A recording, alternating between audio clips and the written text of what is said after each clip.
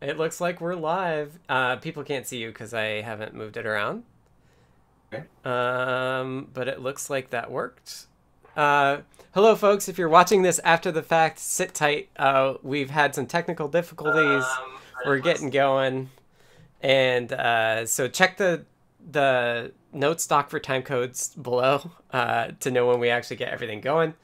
Looks like we're working. Thank you to DCD David for doing time codes. I saw that you're here. I really appreciate it every week. And let me just pause this. And whew. So I just recompiled OBS. Yay, we got some yays in the YouTube chat. And folks can hear you, Jim, but they cannot see you because I'm on the wrong screen. So let's see. all right. Oh, that's Hello, everybody. now people can see you. Let's see if I can't make this a little bigger. All right. Okay, so let me do housekeeping. I think we're as good as it's gonna get. If we need to see stuff later, we can tweak things. So let's do housekeeping. All right, so hello everyone. You can see me up here. That's right. My name is Scott. I work on CircuitPython for Adafruit. This is a deep dive. Oh, if you don't know, CircuitPython is a version of Python designed for microcontrollers, which are little inexpensive computers that are really easy to get going programming generally, but also interacting with the real world. So that's what they excel at. Adafruit is an open source hardware and software company based out of New York. They pay for me to work on CircuitPython, and they pay for me to do these streams. So if you want to support me, support them by going to adafruit.com, purchasing some hardware there. If you want to chat with me and a lot of others, join the Adafruit Discord server by going to the URL adafru.it/discord. We're there all week. That's not just during the streams. That's what makes Discord so awesome. This is a deep dive. They happen every week at 2 p.m. Pacific if things start on time and up like they should. But this week we're getting going about 20 minutes late. So oops. Thank you to Jim for getting up early and then waiting for me to get everything working. Normally happens Fridays at 2 p.m. Pacific. That's 7 a.m. for the Australians in the crowd. Generally they're on Fridays. We do occasionally shift it to Thursdays. We typically go for 2 hours or more. We should be able to do that this week as well if we've got enough to talk about. Questions are welcome, although we're going to get started with Jim here since he's been patiently waiting. But we'll answer questions as they come up. And then next week should be on Friday as well. I looked at that. And last up, the cat, who you can't see, is epileptic. So just be aware that if I'm like not talking and watching something, that's because I'm making sure he's okay. And there's roofers next door, so they're making noise as well. All right, well, that's housekeeping. We're going again, which is great. So who is this on the screen, Jim? Why don't you introduce yourself a little bit first? Let's start with the basics before we get super in the weeds. Cool. All right. Well, hi, Scott, and hi, everyone. Thanks for having me on your deep dive. I work on MicroPython, so CircuitPython. I'm sure everyone here is familiar with CircuitPython and MicroPython, and I've been involved for a few years after coming from an education teaching background in with the microbit, and I fell in love with MicroPython on the microbit, and had a lot of fun getting kids excited about computers and electronics. Awesome. I was wondering how you And got into MicroPython. yeah, uh, it's been a lot of fun actually, and over time got more involved and eventually met Damien at PyCon, Mm. and now I do this. This is my job. I spend my yeah, when I'm not studying, I work on MicroPython Right. and do everything from. So you're paid I think by George Robotics, right? So if that's you right. want to support Jim and Damien, you can buy a Pi board D. Yeah, That's a great way. And they also do contract work. So if you're looking to put it in a product, that's a way to do it too. And GitHub sponsorship, which is added recently as well, which is really awesome. Awesome. Yeah, so I highly encourage folks to support them as well. They've done like so much great work, Thanks. and continue to do great work. And CircuitPython benefits from the MicroPython work. So thank you, Jim, for working on that, and thanks to Damien and all of the other MicroPython contributors as well. Thank you. Yeah, so I think that is a good introduction. So you reached out. So we had a discussion with us, and I said, Damien, Jim, if you ever want to come on our deep dive and talk about something, let me know. You're welcome. So what made you email me and be like, hey, I've got this thing that could be fun to talk about? Well, I think I'm very excited about your recent work to merge up to 1.16 to CircuitPython. It is a really good opportunity for us to bring the two forks even closer together. And in the day with much of the code base is the same, and our bugs are your bugs, and yeah, I thought it sounded interesting. I like learning and teaching, and certainly I've spent a lot of time banging my head against MicroPython and trying to figure out, like any code base, that's large and complicated, trying to get my head around how things work. Right. And we had this an issue that was reported, a compilation issue, and those are pretty serious, obviously, because they lead to incorrect execution of code. And right. Yeah, thought it might be the sort of thing that you'd like to dive into, and in the process, I'm happy to take this wherever people want. Yeah. I'll full disclosure up front. I have actually already diagnosed and fixed this bug, right. because watching me struggle against this live would have been terrible. But I mean, if people have questions, if people have questions, so we do actually have a tangential question from a couple folks. What is that black box with the blinky lights on the wall? What is the black box with the blinky lights? Under the bookshelf. That one? Yeah, that one. That is my CPU. So when I was teaching, I used to want to teach how computers worked and demystify electronics, and you can start with AND gates and you can finish with MicroPython, but there's this big jump in between, like how does logic happen and all that. Right. And so I used to teach a little course on like 4-bit microcontrollers that you could build out of and basically 7400 series logic. And it wasn't quite enough. And then I discovered my two favorite websites on the internet. One is Mega Processor, which is the guy that built out of TTL transistors, like literally, out of BJT transistors. An entire CPU. If you haven't seen it, megaprocessor.net, I think, is the website.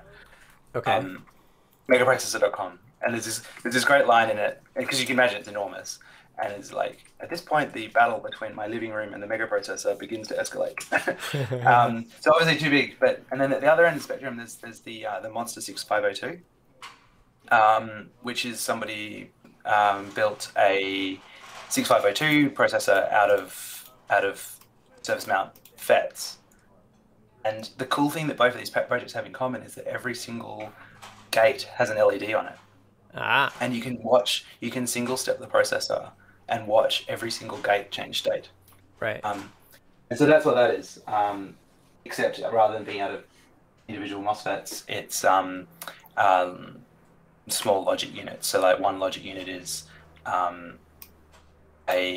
register. So like 8 flip flops or whatever. Okay. And anyway, topic for another. I was gonna say, so 2 questions. I have follow-ups. Yeah, it doesn't run MicroPython. That was the first one. The second one was, how long does it take to compile MicroPython? So right now it's running. I leave it on all the time because it's one of those projects that like gives me a huge amount of satisfaction. That It's just done. I'm really happy with it. And Right. it sits there in the background computing prime numbers. Ah. And I don't know, it's 100 and I can't really quite see from here, but it's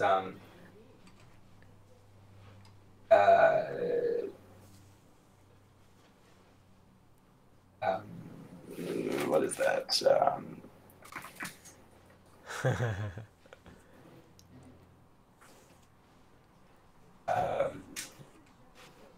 The clock speed is artificially really low, and so it's Right. I think it's on 157 at the moment. And, I see. But yeah, you can speed it up. So now it's scrolling through the phone numbers. But anyway, That's awesome. But what it can do is drive dot stars. So it's got memory mapped I/O and enough to bitbang SPI. So that's quite fun. Anyway, some Awesome. other time. Nah, this is perfect time. Okay, props to Mr. Who 30 and Mark Olson who asked that question. I usually do say hi to folks who are in the chat, but you know, we've been trying to get things going. All right, so let me get some windows arranged so that we can have on the desktop so we can follow along. So if folks have questions, feel free to ask them. I'm going to create a new scene here and actually just actually call it desktop with guest 2. So I need to add, oops, sorry. So I know you're seeing a black screen. Don't freak out. I will add me. And I will add my desktop.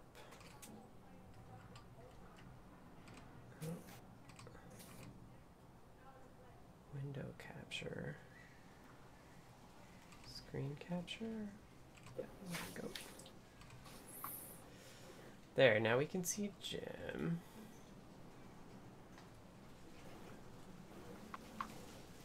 So this is going to be a bit of a challenge. That I only had so much screen space. Oh, you know what? We can put Jim beneath what we're looking at. But then I can do window capture on Jim.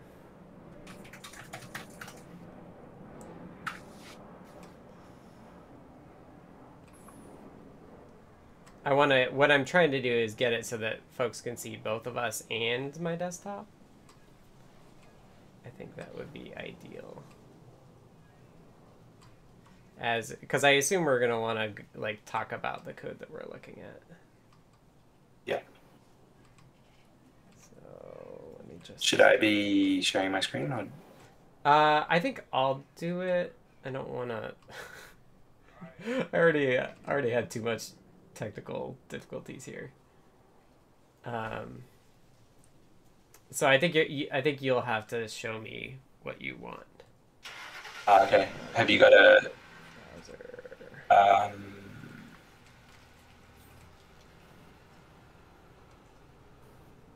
Okay. Have you got the you've got the Unix port set up and ready to go? No, I do not. Should I have that? Yeah, we'll need the Unix port. Well, can we give it a go and see how it works? Otherwise, we can certainly give it a go. You could try screen sharing. We could set that up if you'd like to drive. People are putting up with us. How does that look? I'm gonna have to change the clip. Oh, you know, that might be... How's that, folks? Is that too small? You might want to make things bigger. This actually saves me.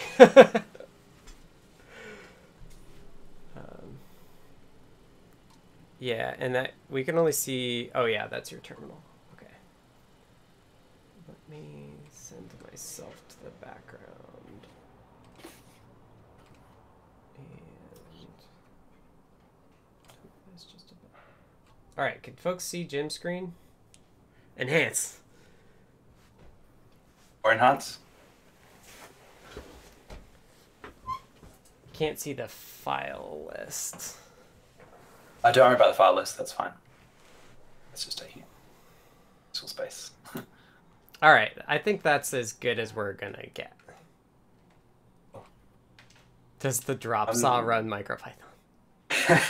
No, but the laser cutter runs Linux. So. All right, take us away, Jim. Okay, cool.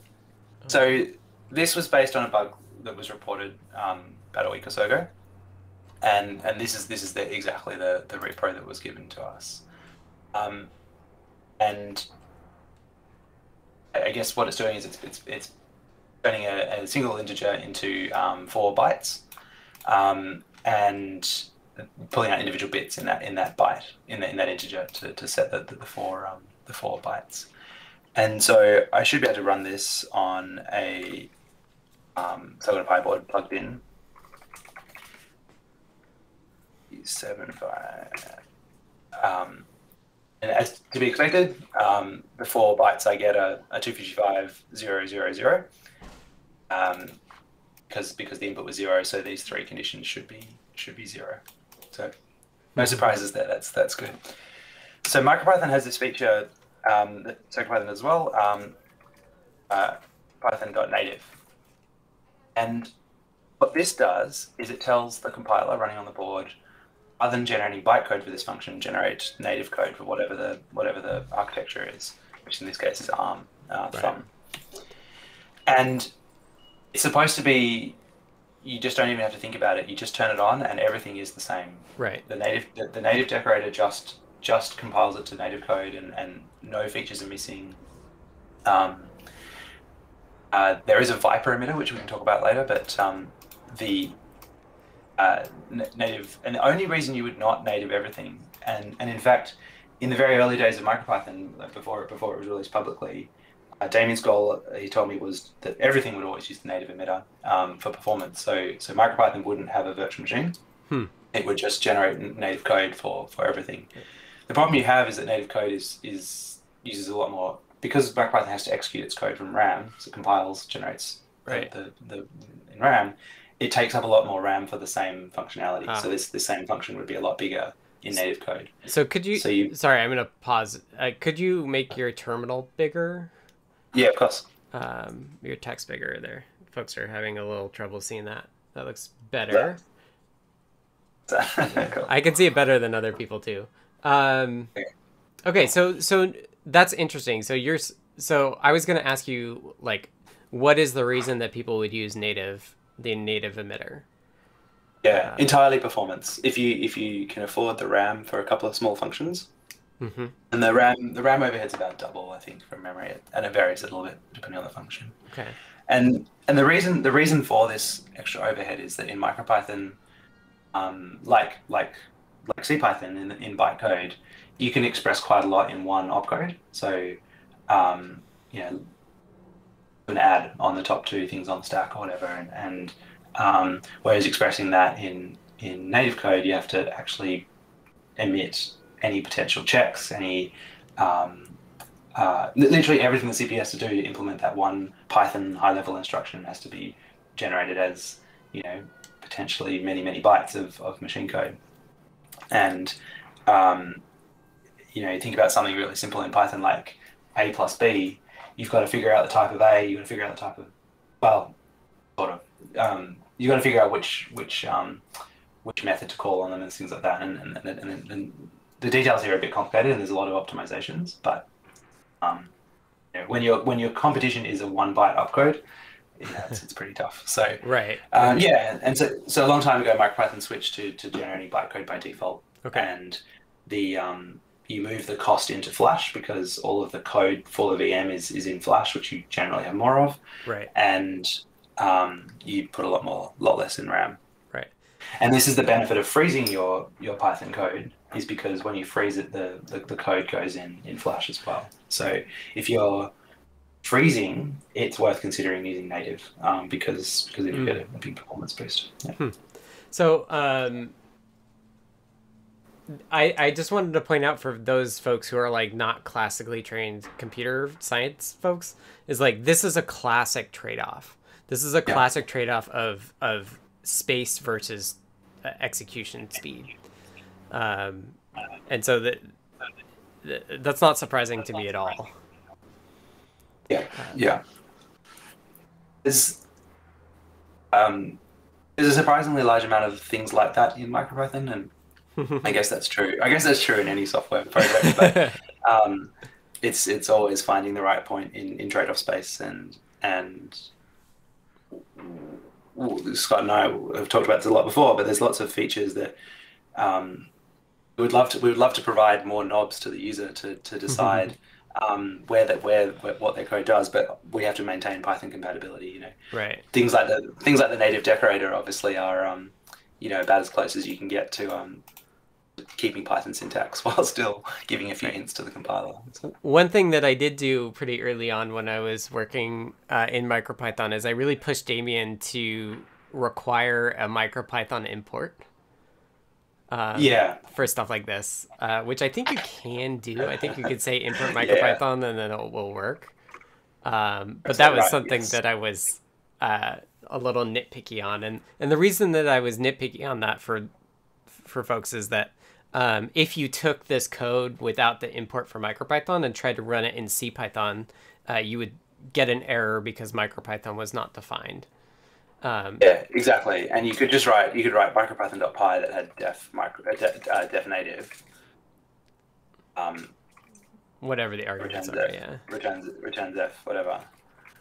And then if you had that in your path or whatever, then this would just run on CPython as well. Yeah, right. Exactly. Right.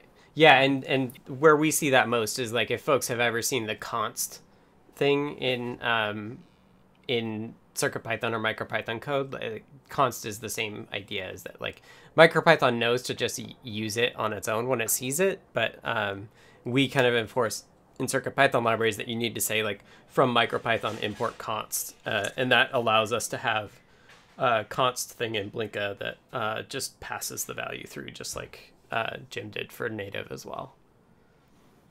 And so for people who are interested, this example code wouldn't get any benefit from this, but if I had a program that I had some variables I'm using lots of places, I can do these two different versions of the const keyword with and without the leading underscore. And what that means is that anywhere I use these variables A and B, it's not really a global variable. I'm not having to do a lookup into the global sticks. It literally is as if I typed 20, like I have with these other literals. And then the B has the underscore version has this extra thing where it no longer even becomes part of, as well as avoiding being a global lookup when I use it here, it also doesn't even add it to global, so I can't even use it from outside the module. So it literally has zero RAM cost at all. So right, and that's what we found is like we tend to only use const for the things that are because I think people don't always realize that there's a RAM cost to variable names. Like the variable names are stored in RAM for all this stuff. Only global variables, and actually that's something we're going to talk about because local variables, the variable names don't exist. Okay. Only the globals. Right. Okay. So what the native decorator is, so for those new to Python, the @ symbol before a function is called a decorator, and functionally the way it works is that thing gets called with the function passed to it, right? If you were thinking of classic CPython. Now, MicroPython is playing tricks here when it sees that, but that's generally like why it's valid Python. So the native emitter emits thumb code. It's larger RAM. It takes more RAM than the VM bytecode, but it runs faster. Do we do much optimization with that thumb code? Because I had somebody say like, "Oh, that's like GCC or something." I was like, "Well, it's not quite a compiler." Yeah, it's way faster because because obviously the VM has these huge costs in like it's the VM is just a while loop with a bunch of if statements and all these branches and stuff like that. Right. So it is really fast because it linearizes the code, I guess. But no, there's very little optimizations.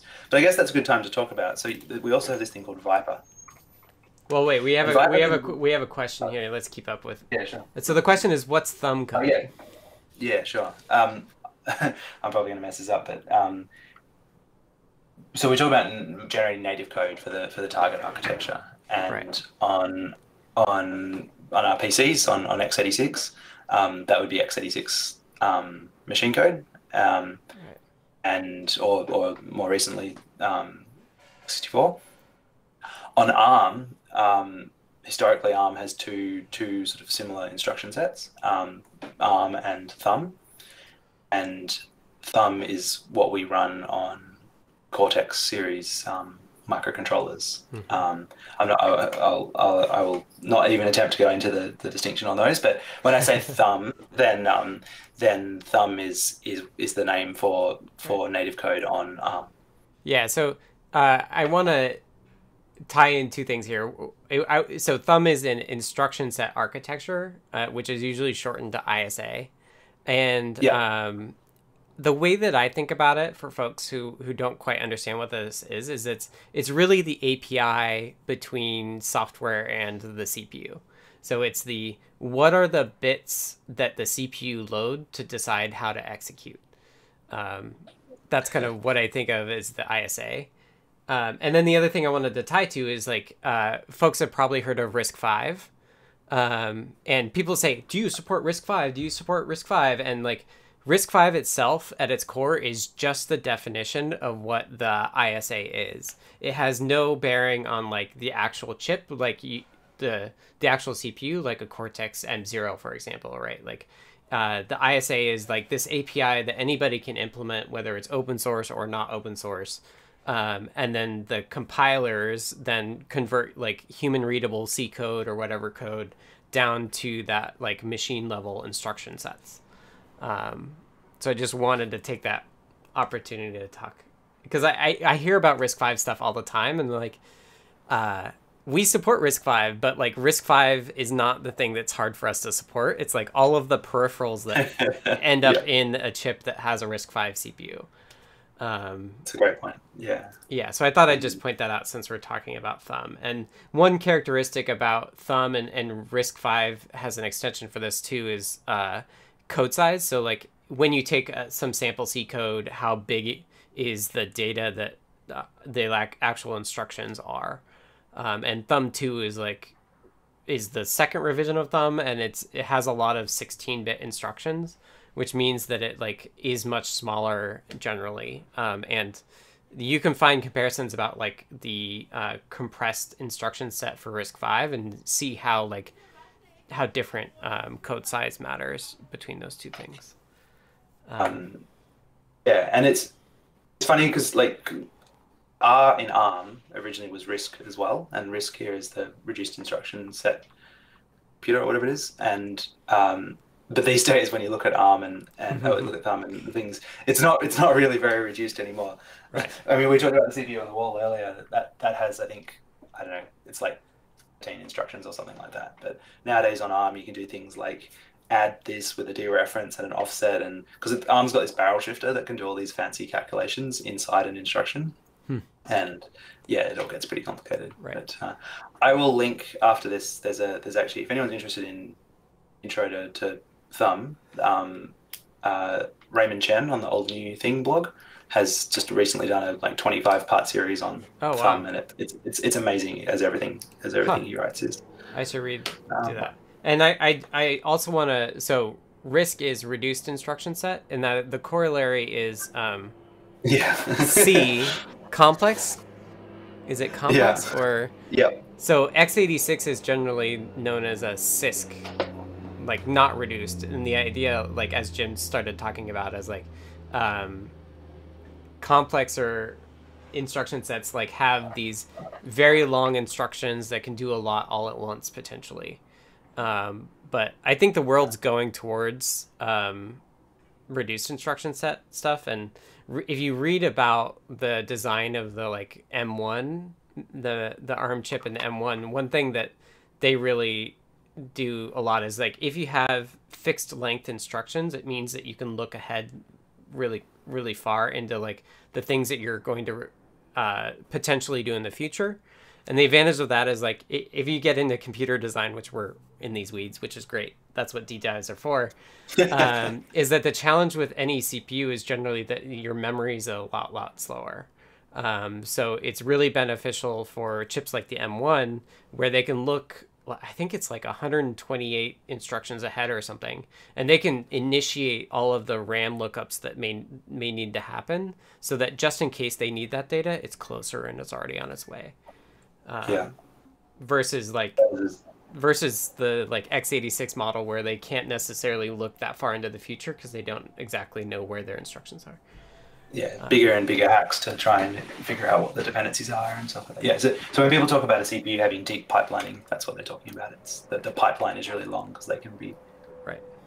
Well, sort of. There's a lot of concepts here. And yeah, but we're in the weeds because another related thing. I found my home. This is amazing. No, it's great. I mean, that's what people come for. The other thing to, if folks have heard about the security issues in CPU designs, it has to do with this speculative stuff that the CPU is doing. So the idea that you can go into a branch of code and it will say like, oh, you know, I might need this memory in the future, therefore I'm going to go fetch it. But then like you didn't actually need it because you weren't allowed to fetch it.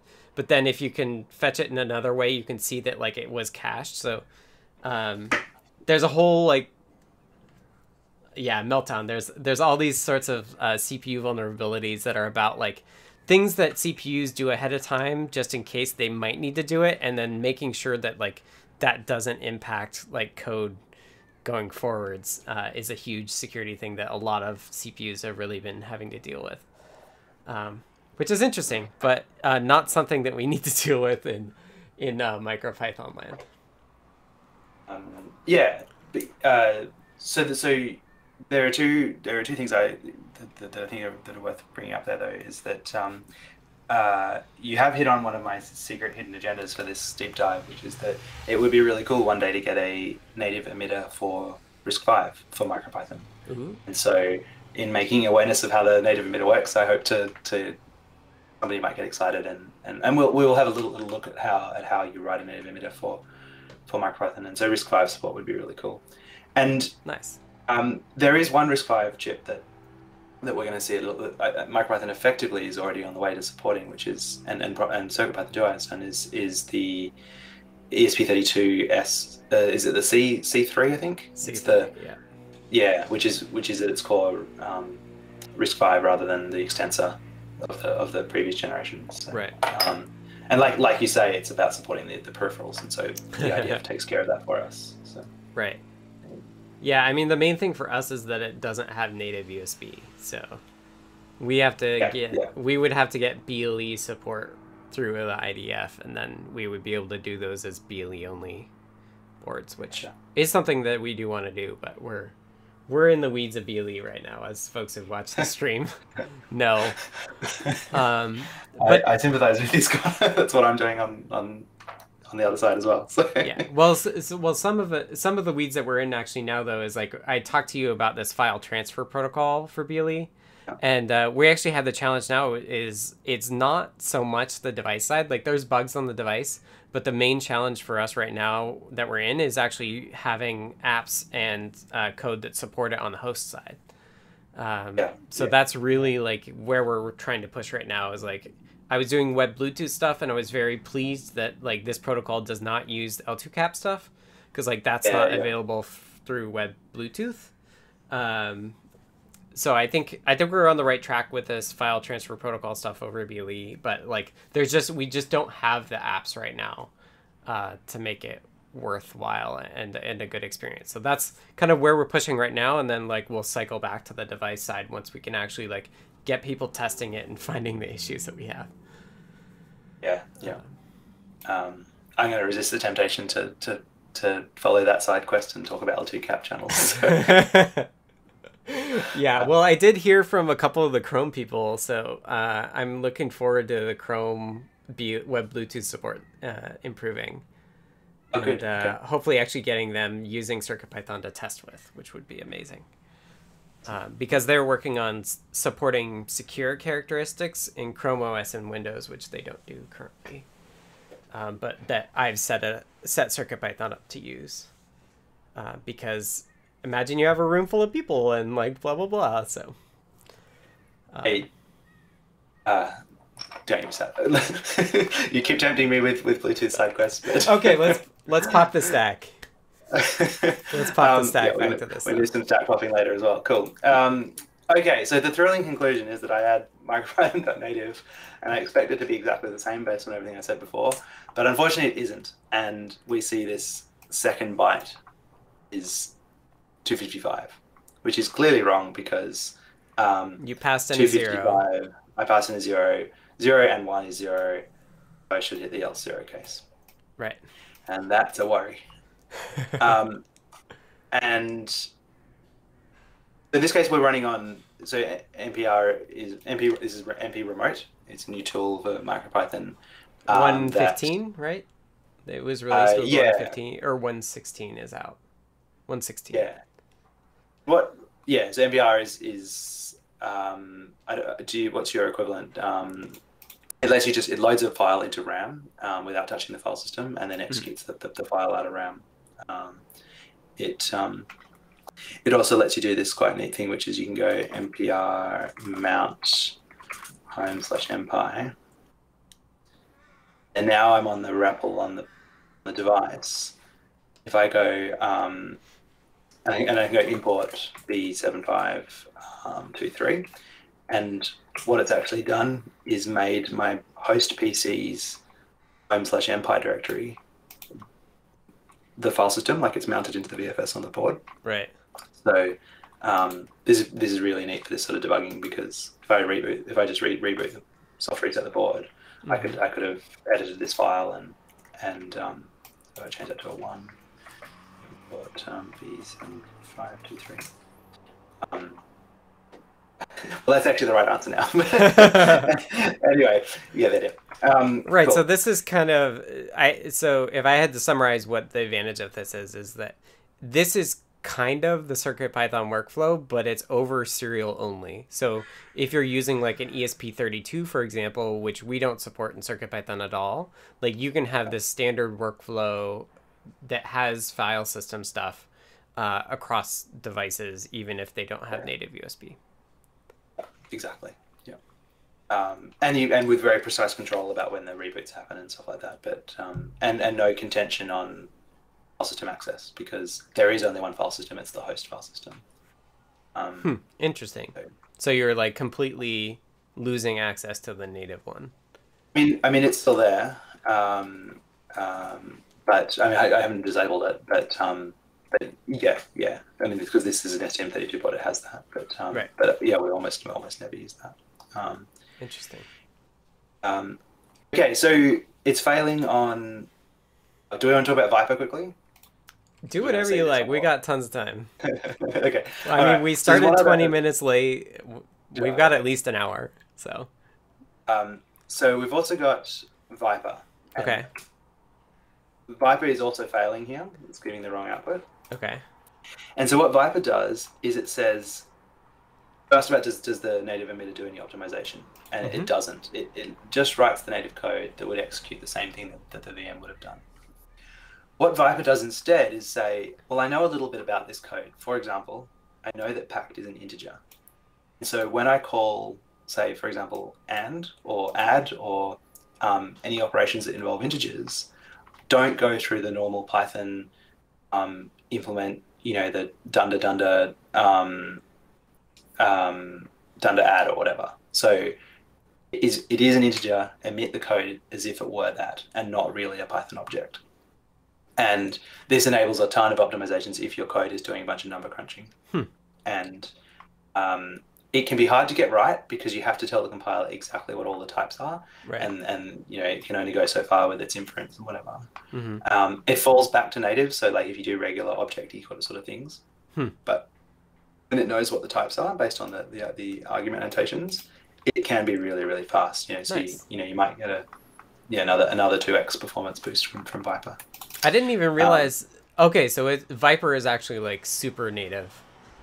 Like it's better than regular native. I didn't even realize we had any sort of logic in MicroPython for based on type hints. I didn't only know that's the only place the native emitter. Yeah. Okay, but we can put type hints basically everywhere, and we just ignore them otherwise, right?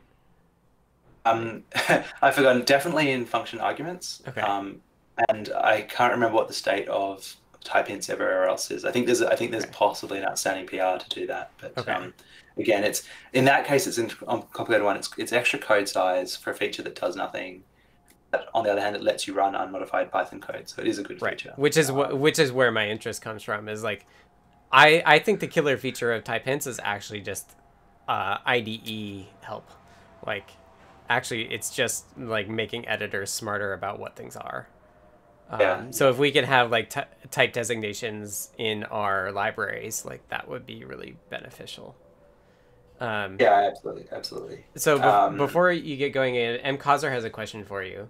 Yeah, I just saw that. This is about the consts. Let me read it in case sometimes we have folks that are only listening and not watching. So sure. I'll read it off. It says, if you have repeating numbers like 255s and zeros, is it a bad idea to make them consts? Are they already treated like consts internally? Yeah. So the question is basically, if in this code on the screen, is there any benefit to me doing all ones equals const 255 and then changing these 255s? And the answer is no, because what const is doing is actually injecting the 255s into it's as if I had written, wherever I use all ones, it's as if I had written 255. Right. And so why this is important is if instead what I had done is I had a variable that wasn't const and done this, the generated code for this would have to look up all ones in the global stick. And so there's a few steps here. You've got to load a QStra, so the name of this variable. You've got to look it up and then do a dictionary lookup, and then put it on the stack and stuff like that. So that can be really slow. Right. Whereas if I write 255, the generated bytecode literally has load fast 255, which all it does is like 1 or 2 byte instruction to push the value 255. Well, it's 2 byte instructions to push the value 255 directly onto the stack. And so const is just like, if you're a C programmer, const is like hash define in C. It's a substitution in the code, like a literal substitution. Right. If you don't have the underscore in front of the name, though, you will pay a RAM price for the name itself. Yeah, we still put it in the global stick. So yeah, what you can do is you can write, without the underscore, you write all ones. You can use that in your code, but you could still, you could import this file and still go that file to all ones. So it kind of gives you a hybrid of both, which can be useful. Cool. So we have a native decorator on this function that does the wrong thing. So the first thing I always do at this point is is there a way to disassemble the native output? Exactly, and that's where this next fork we're going to take, and depending on which way this fork goes, it will greatly change the outcome of your day. So there's definitely, it's just about weekend for me. So fortunately, I know where this goes. So on MicroPython, sorry, I'm not as familiar with CircuitPython, but on MicroPython we have a port that runs on Linux. Yeah. The Unix port, and it effectively is a bit like a CPython replacement. We still maintain the Unix port because we get all of your really good tests. Yeah, of course, very important for running. So that's the one that we do not get rid of. Okay, so sorry, I should have built this before, but you called Blaze. So for folks who don't know, Blaze is like the internal Google name for making stuff. Jim and I are both former Googlers, so I worked there for a long time, and it was burned into my muscle memory that's how I build things. That's hilarious. And what else to call my alias for? in parallel. The thing that the open Blade- source version is called Bazel for those who followed along. and a Google running or Blaze is like make-j 6000, so it's like Right. it's pretty awesome. Okay, so now I have a MicroPython binary for Unix, Okay. and now I can run that with that same E7, whatever it is, and then we hope, yes, same failure. Yay! Now I don't have to debug it on the board, and if the failure had only been on the board, then I'd know there's a problem specific to the ARM emitter. Okay. Whereas this tells me this problem is common to all them. Well, at least x86 or x64 and ARM. But more importantly, I can just debug GDB natively rather than wiring up an ST-Link or whatever. So Doctor is asking the -j is how many threads you're using to build, right? Yeah, it's Exactly, like the number of concurrent things that make has to do that it will do at the same time. Yeah, and generally and you these want days- it per thread. Yeah, these days when you have, nice modern fancy CPUs, it will literally make your build 16 times faster. Yeah. If anyone knows if there's an environment variable that you can set that just makes that the default, then I would love to know that. I know otherwise- Ninja does it by default. Yeah. Ninja figures it out. And if you use -j on its own, I think it makes a sensible guess.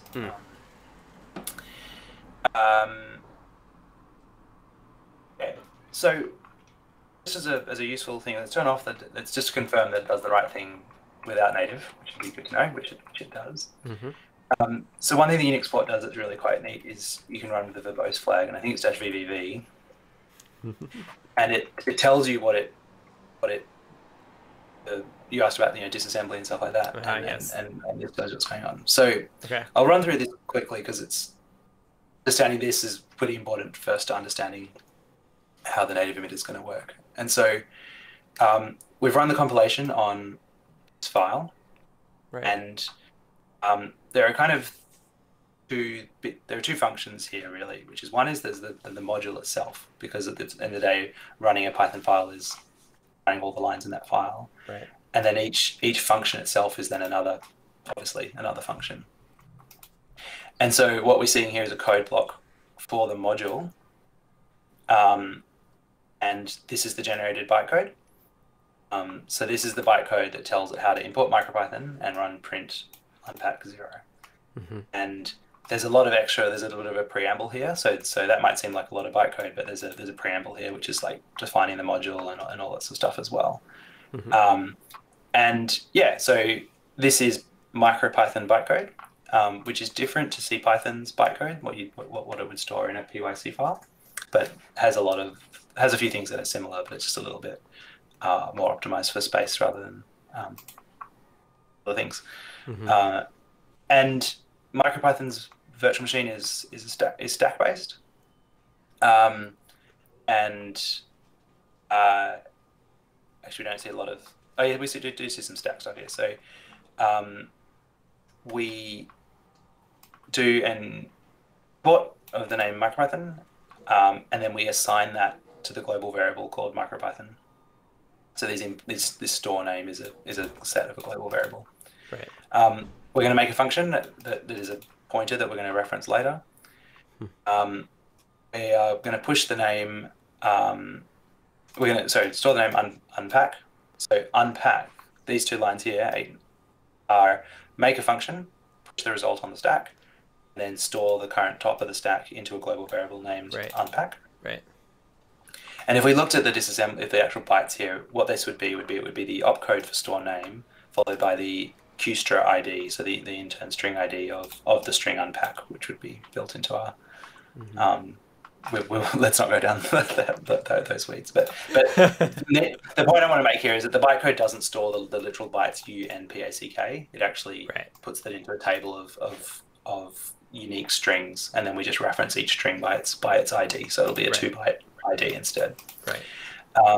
Then we load from globals the name print. So we look up print in globals. So this is kind of equivalent to a dictionary lookup, but specifically in globals, because we're going to do a print statement. And then we load the name unpack. And then we load a const small int 0 So that's the 0. So that's push the literal value 0 onto the stack. And this kind of ties into what we talked about before. Because it was a literal 0, the value is encoded into the opcode. And then we call the function the top of the stack with this many arguments. So we expect the top of the stack to have a function and one argument, which we then execute. And then we call the function that's now on the top of the stack, which was print that we loaded earlier. It has one argument, which was the result of this previous one. We don't care about the result of print because we're not doing anything with it. Print's returning none in this case, but we do nothing. And then the module itself is a function. It returns none. So push none, return the top of the stack. So one question is, how wide is the stack? Does that make? Yeah, we are gonna talk about that later. Okay.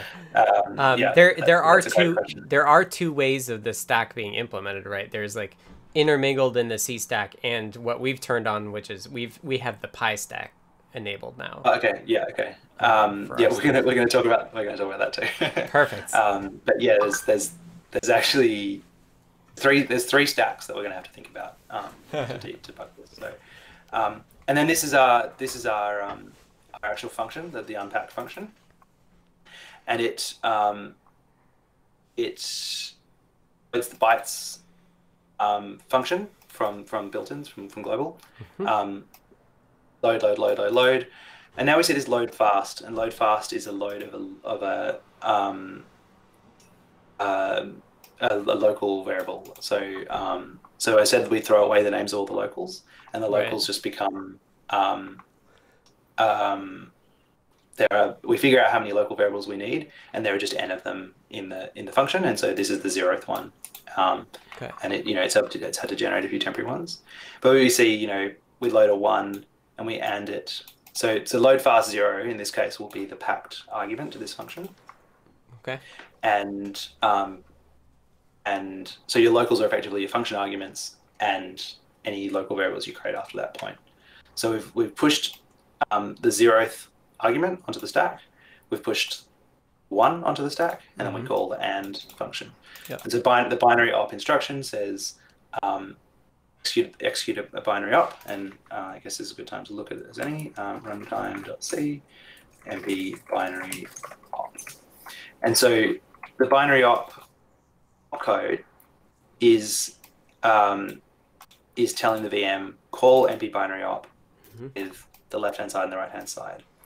And in this case, the left-hand side will be the top two values in the stack, which will be a 0 local variable, and the 0th local variable and 1 the literal. Right. And then the AND is encoded as an ID. So AND might be the ID 3 for binary op 3 or whatever. I don't know what it is. Is that what the 24 is? It could be. 24 is the MP binary op and or whatever, right? It quite probable. I could check that. It's probably on the int.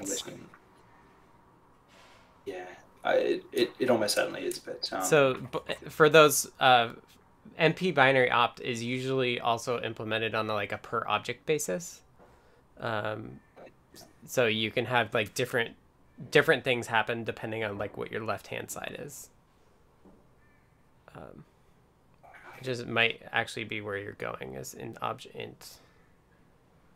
Would be my guess. Yeah, exactly. And so MP binary op then has to do all the logic of Python, which is what is the op, what are the types, and so there's a special case here, which is that if both of these types are integers, then we don't need to do anything special for integers. We can literally call, you can actually see the bitwise operators here doing their thing. Right. But if they're not that, then you'll see at the bottom, we need to then go and find out what the types are. So the left-hand side has a type. That type might define its own binary op, and it might do so because it's a built-in type, or it might do so because type literally defines under and, for example, and this would, if the type were instance type, then instant type's binary op knows to look at the Python code and figure out if it has an and method. Right. And And this ties into the native emitter because the native emitter doesn't know anything about any of this. All it does is knows how to emit machine code that can call this same binary op function. Right. That's where Viper comes in, is that Viper says, but if the types were integers, then I will emit machine code for integers. I see. So this is a pretty nasty little function to look at the disassembly for because, it's got a couple of nested expressions and a bit repeated. Right. But probably the most useful thing that we can do here is to reduce the error down to the simplest possible thing. So, like, for example, does it happen if we get rid of all these extra bits? Right. So a question from Doctor is, what is an emitter? And yeah, cool.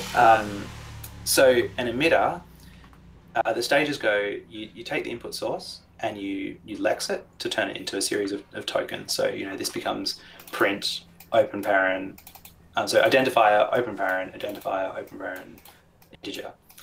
That goes into the parser that builds a structure out of that. So, first argument to print is this expression, and this expression is, and then once you've got the parse tree, the emitter takes the parse tree. And that's the stage that will tell you whether you have a syntax error. Exactly. So Lexa will be like, I can't even figure out, the Lexa would have an error, for example, if you didn't terminate a string or whatever. Right. Or if you had like completely invalid character. Yeah, I'm trying to think of a good example of that. But I'm pretty sure, like, if I wrote like triple and like that many ampersands, the Lexa would fail because it wouldn't know what token that should be, for example. Right. The parser would say, no, wait. I was about to say trailing comma, but is that valid in Python? I can't remember. I think that it would be is. invalid. That's an invalid expression in Python. Right. And so the parser would be like, there's no right-hand side to this plus operator. Right. And then once you've got a parse tree, you walk the tree and you emit code for the parse tree. Mm-hmm. And that's where you either emit the bytecode. And so the example we've been looking at here is emitting the Python bytecode for these functions. Right. But we also have these two other options, which is we can emit native code or we can emit Viper code. And so the native and Viper stuff does not kind of go through the Python bytecode first. It goes straight from the parse tree straight out. That's right. But the relationship between the Python bytecode and the API between the parser and the emitter is fairly close. It's not quite the same, but there's a lot of similarities, and so we should take a look at that. So BC. So this is the bytecode emitter, emit bc.c. And so, for example, emit bc binary op. So what this means is the parser has found a place where it needs a binary op to happen. Right. And so it will write out the bytecode for binary op multi with this particular binary op. And so actually we can look up if that 24 was, I'm guessing that, that's in place and. Do you reckon that's 9 plus 13, 21 plus 3? Yep, that's 24. So right. that was that from earlier. Right. And so then we call emit right. So the parser has called emit bc binary op. And so the problem is that this happens through some preprocessor stuff. That there's no call to this, because what's really happening is compile.c. So compile is the thing that takes the parse tree and calls the emitter. Mm-hmm. And so there, for example, is a in-place add. The emit arg is a processor macro that will ultimately call binary op like that. Yeah. And what it comes down to is it'll figure out what the current emitter is. But emit arg will figure out what the emitter is and call the correct method on the current emitter, which will end up here. And so there'll be an equivalent in emit native. There'll be emit native binary op. Right. And what this is going to do is, I'll skip this if statement. I'll come back to that. Is it's a lot longer. is this case. This is the common case, and it's saying, tell the so this is the native emitter. Tell the current architecture to pop to emit the preamble, popping register register. Come back to that, and depending on the op, we emit a call, and this will literally, in whatever the current architecture is, emit the machine code that will execute the MP binary op function that we were just looking at before, and it's going to do it with so emit call with immediate arg. So it's call to some function. I want you to call the binary op function, this particular op, which was 24 from before, and I want to I forget, it assumes, I think, I can't remember which side is the left hand side, but then this will be the right hand side. Then if it was the not operator, if it was the not version of an operator, then we invert it to call the unary op function. But importantly, we're generating native code that is just calling back into our runtime that knows how to deal with these objects. Right. And all of the handling of what type of object is this is still happening in the regular path that the bytecode would have gone by. And similarly in vm.c, this is the case for, so this entry is like a switch statement case, and so it's the current op is a binary op. I pop the two things off the top of the stack and I call MP binary op. So we've done an if statement to figure out the current instruction and call binary op. But this case is I've written machine code to explicitly call MP binary op. Right. So mcauser asks, is native and Viper just a method level, or can you do it on the class level too?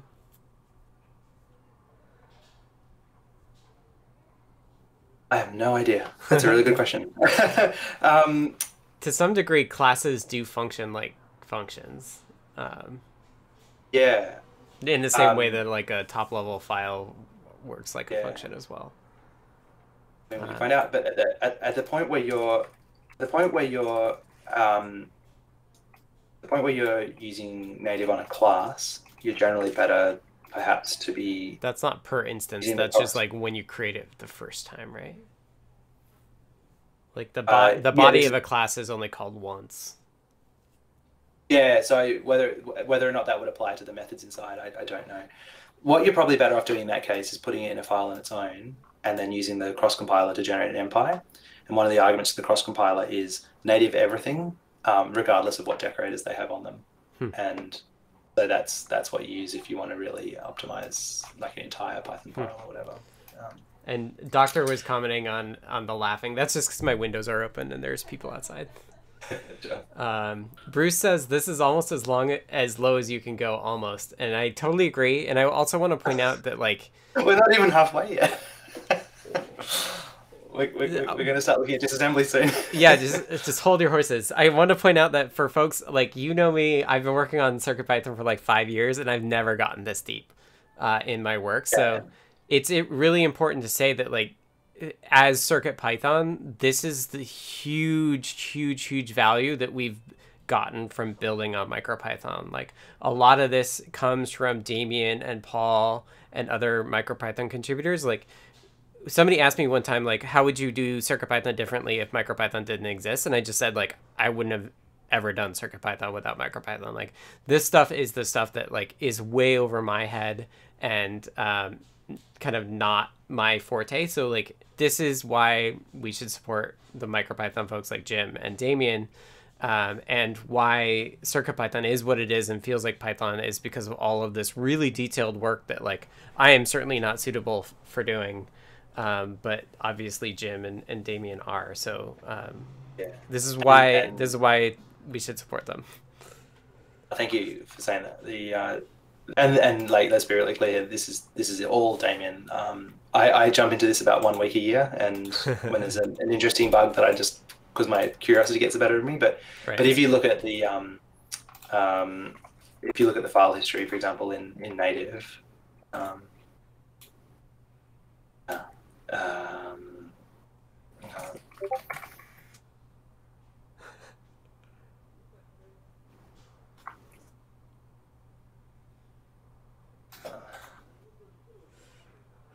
It's popping up on my other desktop, but anyway, it's only Damien that pretty much that works on this, and it is really cool. Like, and so he often says like, it's not clever, like it just is a compiler, like it just is a compiler, Right. as if like that's just a thing that someone just would write. But it is. I actually really enjoy coming here because it's not that easy. I have the benefit of having prepared for this and Right. reminded myself of how the details work, but there's a lot of things in here that like they work the way they have to work. Like Yeah. you've got to implement binary op, you've got to figure out what the types are and stuff like that. Right. Um, It takes like so much detailed work, and that's like definitely not my forte. That's definitely Damien's forte, is like they're really detailed, like the fact that there's a whole test suite on top of this that can make sure that it works as is, or as intended, is just really like incredibly valuable. Like any software project, it's a combination of like, this is like, I'm saying similar to the detail stuff is not.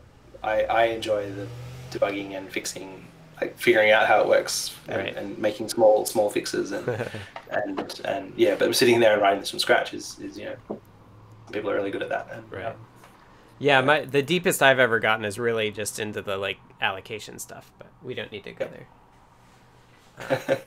Another time. So keep going. So for the most part, Emit Native doesn't know about the target architecture. Now you'll see I'm making a liar of myself here because directly above this is a bunch of special cases for Extensor. And the reason is that Extensor is really weird. Did you know so one of the weird things about Extensor is the register windows? Yes, exactly. And did you know Dan was one of the people that came up with that? Oh, really? Awesome. Yeah, like when I was complaining about it when we first added S2 support, he was like, sorry, that's kind of my fault, and like linked me to a paper where he's like one of 3 authors that like came up with the register window stuff back with like RISC-1. It's just like incredible the things that Dan's been involved with.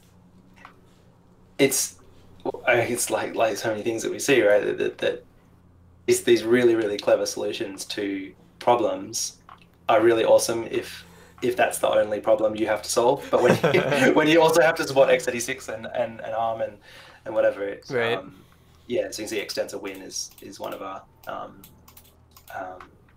because basically 8266 needs to be 32. Oh, interesting. Okay, so but for the most part, the Emit Native only has a high level API to the individual emitters, and so this is saying emit call with immediate argument, for example. Mm-hmm. So let's try and trim this down a bit. So like, does it happen if I remove the other clauses? Mm-hmm. So I'll run it again. Syntax. You've got the rogue plus on 8. Oh yeah, cool. Oh, that's the parser that does that. And okay, so without native, it's as expected, and with native, it's still wrong, which is good. Okay. Let's just do a quick sanity check and make sure like the world is not completely broken. Do we have to call bytes? Do we have to do anything, right? Like, sorry, we need a return, and that returns 0. Which is correct. So that's good. So yep, exactly as you said. The next thing is, do we need the bytes? And the answer is no. That first one. And does it matter what value this is? So if I change this to 1 or 0, that's not important. But what if I get rid of that? I mean, as expected, now it should be back where correct. We started. Yeah. Okay, so what's this line doing? What if you do it as the first argument, first item in the tuple, not the second? Good question. I'll make that 0 again. Good. So it's correct. Very good question. Yeah. So, what if we go back to what doesn't work, and we make it a local variable? And then do it. all good. So you'd think, like, if you looked at an optimizing compiler, you'd say that those two are the same thing, but this is not an optimizing compiler. Right? This is going to be emitting, and we could look at that if I run VVV again. This function is sorry, it's native. So if I turn off the native emitter, is storing it into local variable 1. So 0 is packed and 1 is A, and no, this is not. It stores it and then loads it again. Yeah, stores it on 13 exactly. And loads it on 15. Yeah. Okay, so that tells us something. So we've got sort of two candidates here. One is something is going wrong when we make it a tuple. So maybe we'll make it a list instead. Bad. Okay.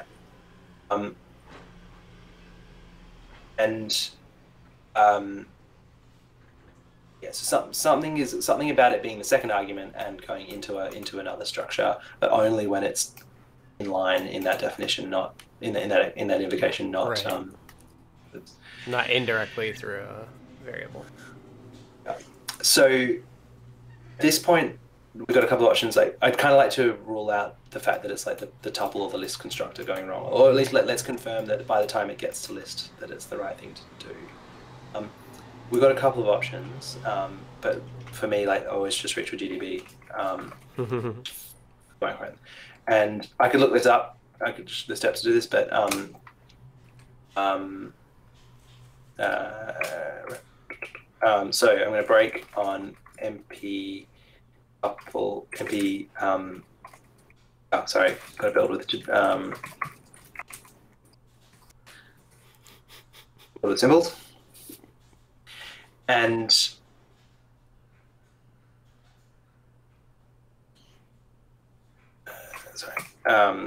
break on MP tuple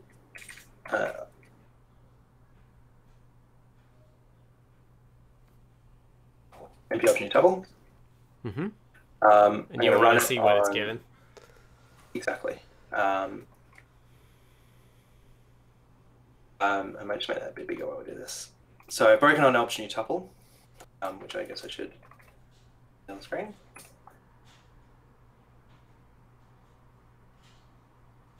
Doing it this way. So MP option tuple takes the number of elements and the items. And so I receive 2 items as expected. The items are a list, so let's print items, pointer to where that list is. The first item is a number, and the second item is a number. Now, this is a good time to cover a pretty important concept, which is these might be surprising, that I'm calling new tuple. Remember, the output that I expected was 1, 0, but I'm seeing 3 and well, both not 0 and not 0xff. I've got this other thing. So what's going on here is these arguments are objects, MP obj t. And probably, if you walk away from one thing from this talk, an understanding of what an MP obj t is probably the most useful thing. So it kind of break my brain initially when I first started learning about MicroPython that this is true, but it is actually true. Everything in Python can be represented in a variable. Like anything I could stash into a local variable or into a dictionary or whatever is an MP obj t. And the crazy detail is that MP obj t is just an integer. It's whatever. It's a little bit complicated because there's different representations, but all the different representations, they are just numbers. And it's depending on the architecture, it's either a 32-bit number or a 64-bit number. And the full explanation of how this works is in the top of mpconfig.h. And the reason for that is that there are 4 different choices for how MP obj t's work. And they did make sense for different trade-offs and different architectures. And the default is objwrapper A. I think on STM32 mpconfig port, repo I think uses the default, which is A. I think I think in CircuitPython we're exclusively C, but I could be wrong. Okay. Yep. And the reason for C is you get floats. It's a huge performance. It's a huge optimization for floats. But right. let's start with a simple one. So anything that can be stored in a variable internally in MicroPython is represented as a 32-bit unsigned number. And depending on the pattern of bits in that number, we figure out what the types are. So it's basically type tagging. So if the last bit is a 1, then this is a small integer. A small integer is a number that's small enough that we don't have to allocate it separately on the heap. And this is really great because it means you don't have to access the heap to do calculations on integers that are small.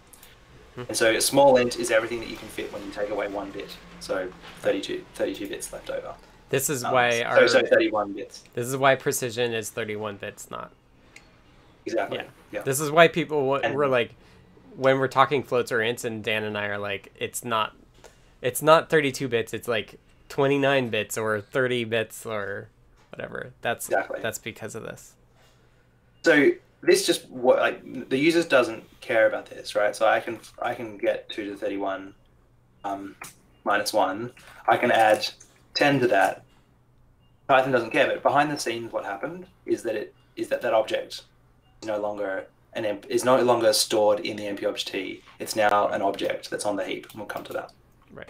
And it takes care of this automatically. You can build MicroPython without support for this, in which case you are limited to just signed integers. Right. We do have some builds in CircuitPython that do not have long int support, for example. So like Trinket M0 for folks who run into that, like this is why. The next representation is if the last bit is a 0, and then the next 2 bits are 0, 1, this number represents a Qstra. And so this is the intern strings that we talked about before. And so the value of this thing is a pointer to the string table. This is a huge efficiency for optimization for strings, which is that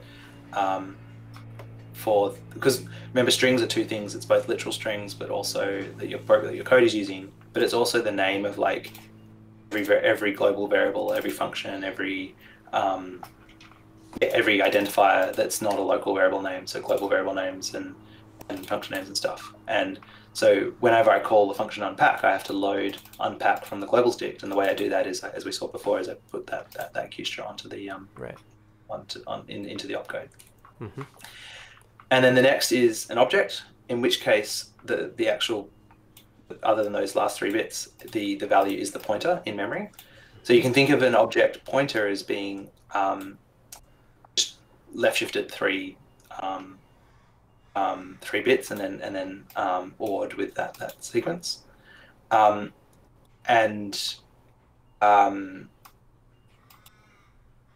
This is a thing for inheritance. Let's not get into that. I'm not sure. I'm not sure I do that justice. But so David had a question that says, is there anything else than MicroPython that emits MicroPython bytecode? Like at one point, everyone was making JVM bytecode, even not being Java. Yeah. Oh, interesting. Okay. So the simple answer is the cross compiler, but that is technically just MicroPython. So you can run on your PC, the cross compiler takes a .py file, generates a .mpy file to run on MicroPython. The way that works is it is just the Unix port of MicroPython or the Windows port, the special option enabled that can write out the mpy file from the in-memory representation. I've not seen anything else that does this though.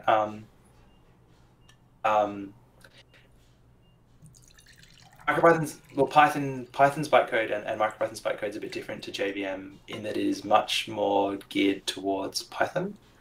I could imagine that would be possible. That would be quite interesting. And like, it's cool to think like, what if you wanted micro PHP, micro Perl, micro Ruby? Could you write a Ruby Perl PHP to Python bytecode compiler? I don't know.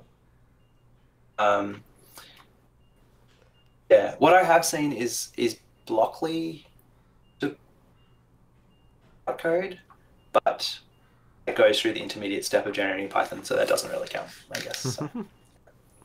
Good question. Okay, so the takeaway here is that everywhere in the runtime and the VM and the emitters, everything that you can represent in Python is a 32-bit integer. Right. And depending on the bit pattern, the way you interpret that 32-bit integer changes. Right. And when it's not a small int, not a keystroke, it's a pointer to an object on the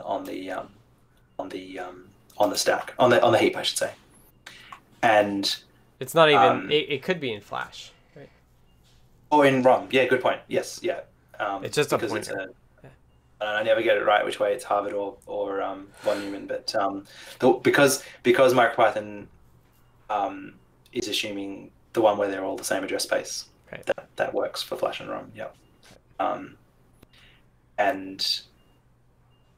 So when we're looking at debugger here, the reason that our value of what we're expecting to be 1 is actually a 3 is because it has it's been shifted to the left 1 and a 1 added on the end. Right. And so that's why we get 3. And similarly, 0xFF shifted to the left 1 and added and 1 odd on the end is 1FFF because that's just nine ones instead of 8. Yeah. And so that tells us that the problem is not in the generation of the tuple. The tuple is being generated with wrong information. Right. Because the number was already incorrect. Yeah. Right, because that should be a 0. Or it should be a 1. It should be a 1, right? This should be a 0. No, it should be 1 because it needs the 1 for the small end. Yes, you're right. Yes, you're right. Yeah, sorry. Yeah.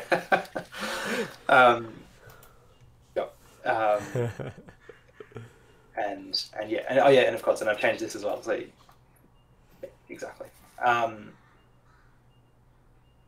More work required. And obviously the problem here is the actually, and what we're worth looking at here is if I do a backtrace in GDB, it's a disaster because despite the fact I have symbols, it's come from code that was done by the native emitter, and that doesn't follow the stack frame layout that GDB expects, so it has no idea how to backtrace. But I could go up 1, and might work. No, it doesn't know. GDB just doesn't know what to do.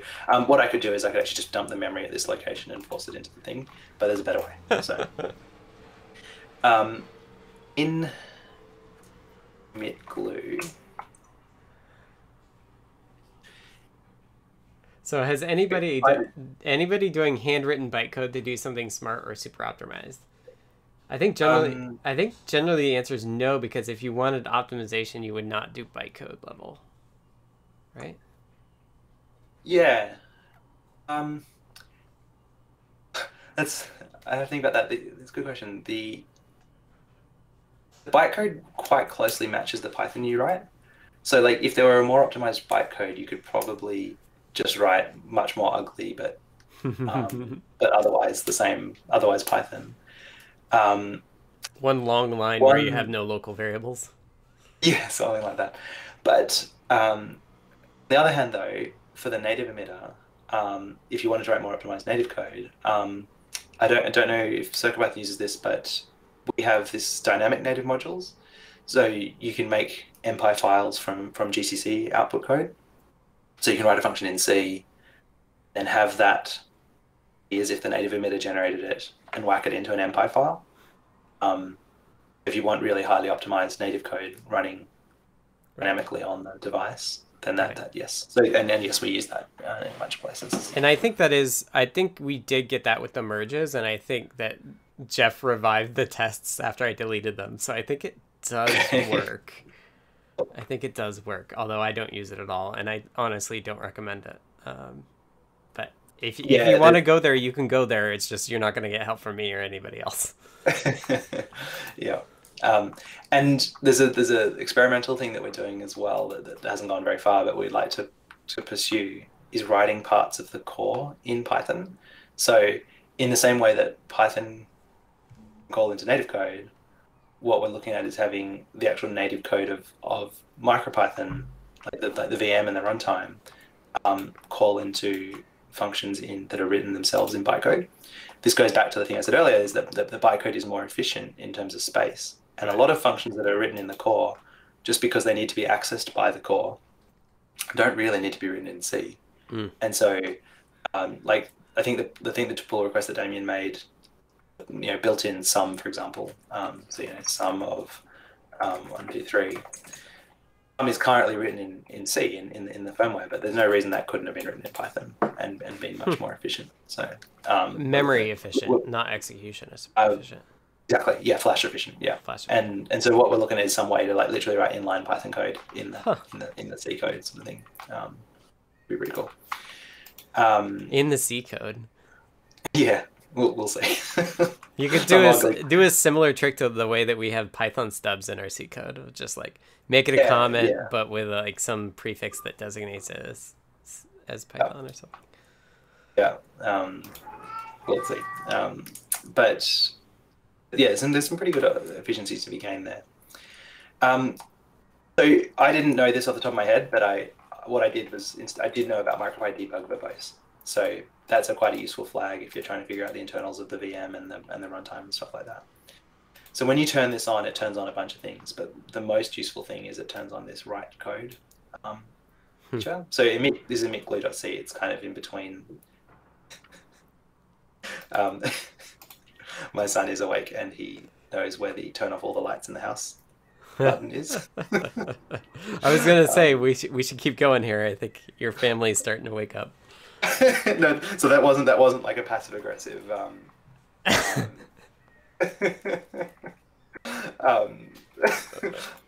might get BBC Dad at some point, but we'll see. I don't think we're that popular. Sorry. So yeah, you can turn on MicroPy debug voice, but the one I care about is write code. And hello, Taylor's come to do some thumb assembly with us. Awesome.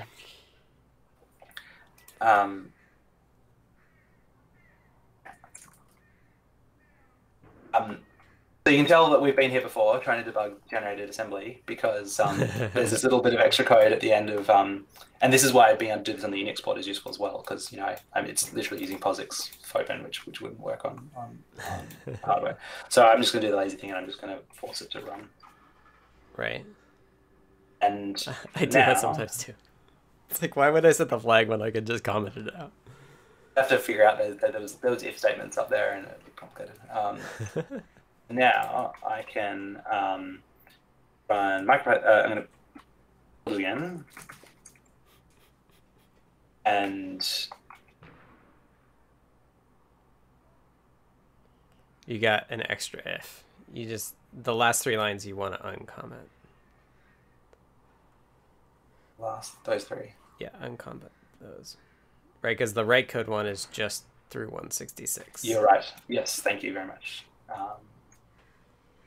And so this I could turn on as well, but this is actually what this is what we got when I ran earlier. I know.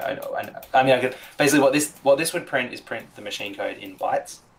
I have no interest in looking at, whereas this will print the same bytes but out to a file, which means I can use tools. Right. And now when I run my program with the failure, I will now have ID-TX1 hardcode. T. Work. You press T. You press T for Taylor. Mhm.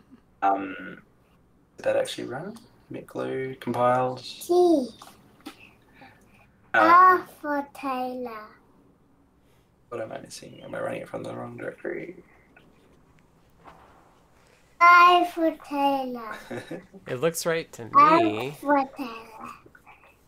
L You for could put a Taylor. print in there Mm. to make sure that you're running it. I'm running the right MicroPython. I'm running that script. LS. I'll do that. Where's T for Taylor? Did I turn on the neighbor emitter? Yes.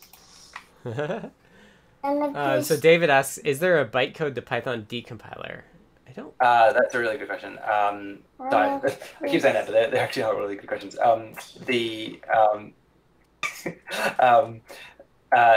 have seen one. There's somebody named Kevin on he's on your Discord as well who's been looking into this. Kevin Walters. I'm not sure I've got the name. And the it would be quite useful. I've not seen one that's fully featured.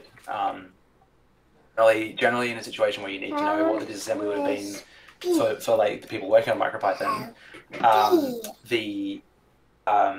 you're also generating the code, so you can just turn on the verbose output. Right, you have the source, yeah. Let's build that. And press B for Benny. B for Benny. Oh, sorry, I see what's going on. This whole this it's my fault for being lazy. This whole section is it's in the word. Is gated on this. So I'm going to This is a whole nother level of programming, huh? Benny, he's right. He's pressing T and B for Taylor, and Benny's his best friend. So. Awesome. Well, he's learning to type real young there. There we go. Ooh, there awesome. You go. Taylor, do you want to get some breakfast? Yeah. Otherwise, it's been nice to see you. Can you say goodbye to everyone? Well, thank you, Taylor. Bye. I know he can't hear me.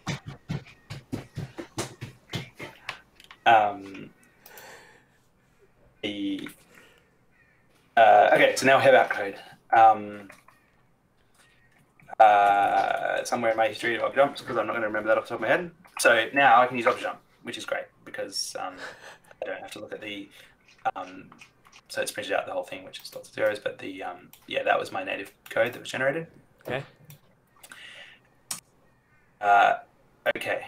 Now, someone more skilled at this than I am could probably look at this and figure out the bug.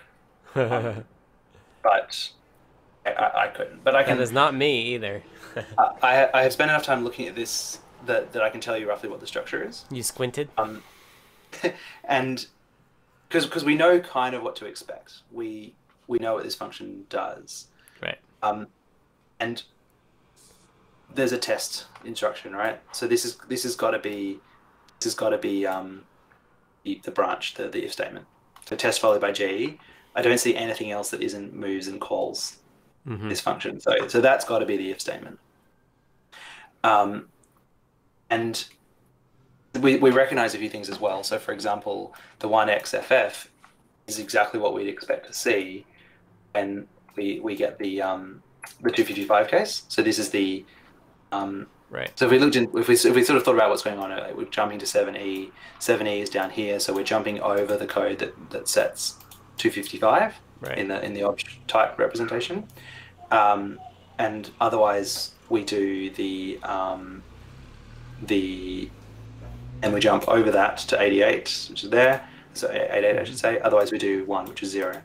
Yeah. So I wish I had done this when I first looked at this, but if I had spent the time to really think and understand what this code is doing, you'd see that this is the assembly code for generating this conditional statement. Right. And this is x86-64, right? Exactly. Yeah.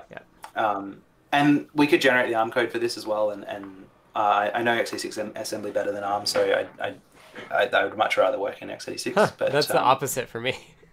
I've definitely been exposed to Thumb more than ARM or than x86. I'd be a bit lost. Okay, and so these calls are the calls back into the runtime. So what's happening here is you're loading into the AX register, the 64-bit A register, an offset of 0x80 from RBP, and then calling whatever we get as a result of that. And so showing in the code why this is the case is going to be tricky, but what's happening here is RBP in when you're running in native code points to the to the function table. So basically, the problem here is that there's no linker. We can't just say like call MP binary op. We have to like do all that ourselves. Right. So on entry to native code, we set RBP to be the function table, and then 0x80 is the offset of a function in the function table. Mm-hmm. And so I can actually look up in the function table what 0x90, 0x80, 0x168 are, and I in native. So one thing I thought would be interesting for folks, we were talking about code size, and if you look in this column, the left-hand side is the address, and then the next column that like varies in width is actually the bytes that are the instruction. So if you were looking at thumb, you would only basically have a single column there, because thumb is essentially, or you would have two numbers, because each number is a byte, and all thumb instructions are 2 bytes. All thumb 2 instructions are 2 bytes. Whereas this is varying because x86-64 is a variable length instruction encoding. And then the thing on the next column is like the human readable version of that. Okay. Yeah, exactly. Oh, yeah, good point. So this is the offset. Yeah, like you said, offset. What the bytes would be. Right. And then the disassembled version. So you'll see something I do a lot when I'm working in MicroPython is I should rely better on my editor to do QA Sublime, but it doesn't always figure out the cross references and stuff because there's a lot of preprocessor stuff going on. I mean, for example, you use it way more than I do. I'll tell you that much. So for example, if I wanted to find this MBF build tuple, it's not because it's a bit confused, but this is the function table. So these are the offsets. Right. And so what we would expect to find is that 0x80, which would be 0x80. This is where I just have a Python terminal open. Yeah. I think there's an implicit offset as well. But what we'll find is that one of these, I'm pretty sure, will be 90. So 90 is binary op, and then those 0x10. So 16 bytes earlier in that table, so 2 8-byte words is obj true. Cheating because I've been here before, but yeah, we expect our code to have emitted a binary op, convert it to being truth or not, and then do this comparison. So what our emitter is doing is saying, load a bunch of stuff, all MP binary op, do a bit more setting up, all MP obj is true, turn that into a 0 or 1, because like this could, we didn't know that the binary op returns a 0 or 1, right, or true or false. It could have this could have just been an expression that returned an object, and now we need to know whether or not it's truthy. And so MP obj is true. We'll turn that into a 0 or 1, and so then RAX is both the argument is the function we're calling. The convention is that we also return in RAX. So what happens here is that when we call MP binary op, we've loaded the arguments, we call it, and we stash the result of that function into RDI, which will be the RDI will be what we use as the first argument for the next function. And we then load the next, when we call MP obj is true, call it, and the result of whether it's true or not will now be in EAX. And then what we're expecting to do is then see if EAX is 0. So this is a common convention in x86 because it's the minimum possible representation, is that we just look at the low byte. And because we knew that all the other bytes were 0, look at the low byte only and see if it's 0 and jump if 0. So what's going on here? Randomly in the middle of this, between calling obj is true and checking the result, we write 1 to EAX. And then do some adjustment, and then write. We write 1 to EAX, and then we write EAX, the 64-bit EAX, extended EAX, into an offset on the stack. Um, and I wish I could tell you that this is how I figured out the first time. I did a lot more printfs and a lot more GDBing. But Right. and that was because I wasn't comfortable enough looking at this disassembly and figuring out exactly what was happening. But but what I eventually found is I turned on print statements. So for everything that the native emitter did, so that would be one thing that native emitter did. That would be another. That would be a call to object true. Right. That would be a call to MP binary op. And if we look at emit native, emit native binary op. Emit native binary op, in that case that we looked at before, actually says emit pre-pop reg, emit call, if it was an invert, emit another call, and emit post push reg. So when we go and look at emit binary op here, this is the setup of the arguments, the push pop, etc. This is the emit call.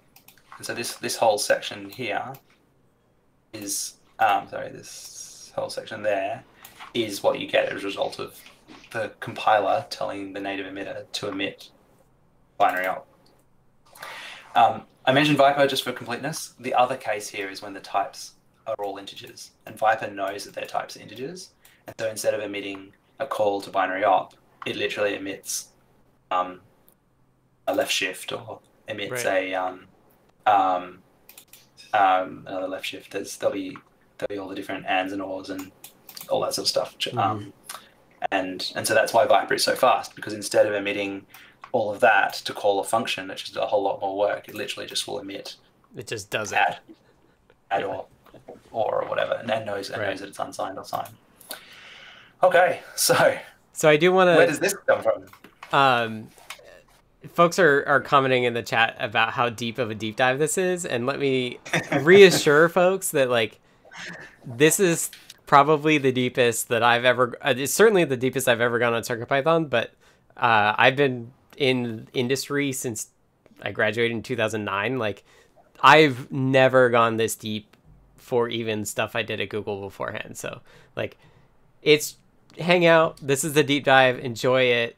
Don't think that you need to follow it. Just like all the other stuff I do. Like, you can figure it out given enough time.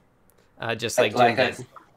Like I said, I'm condensing, a day of work, right. And I have done this before as well. So like, but and the cool thing is about MicroPython, literally, approximately 0 people need to understand how this works. Approximately 2 people, Jim and Damien.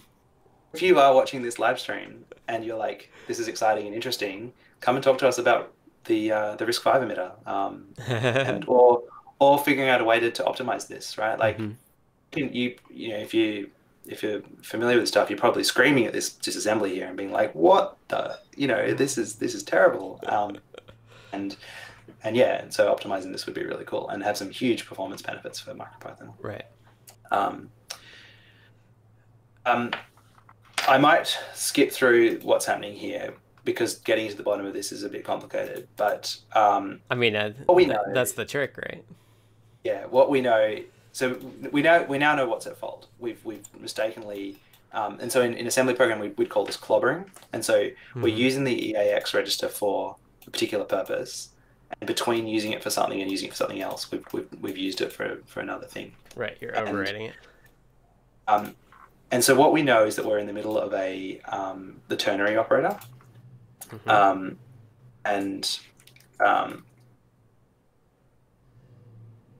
which I'm going to cheat ever so slightly because I know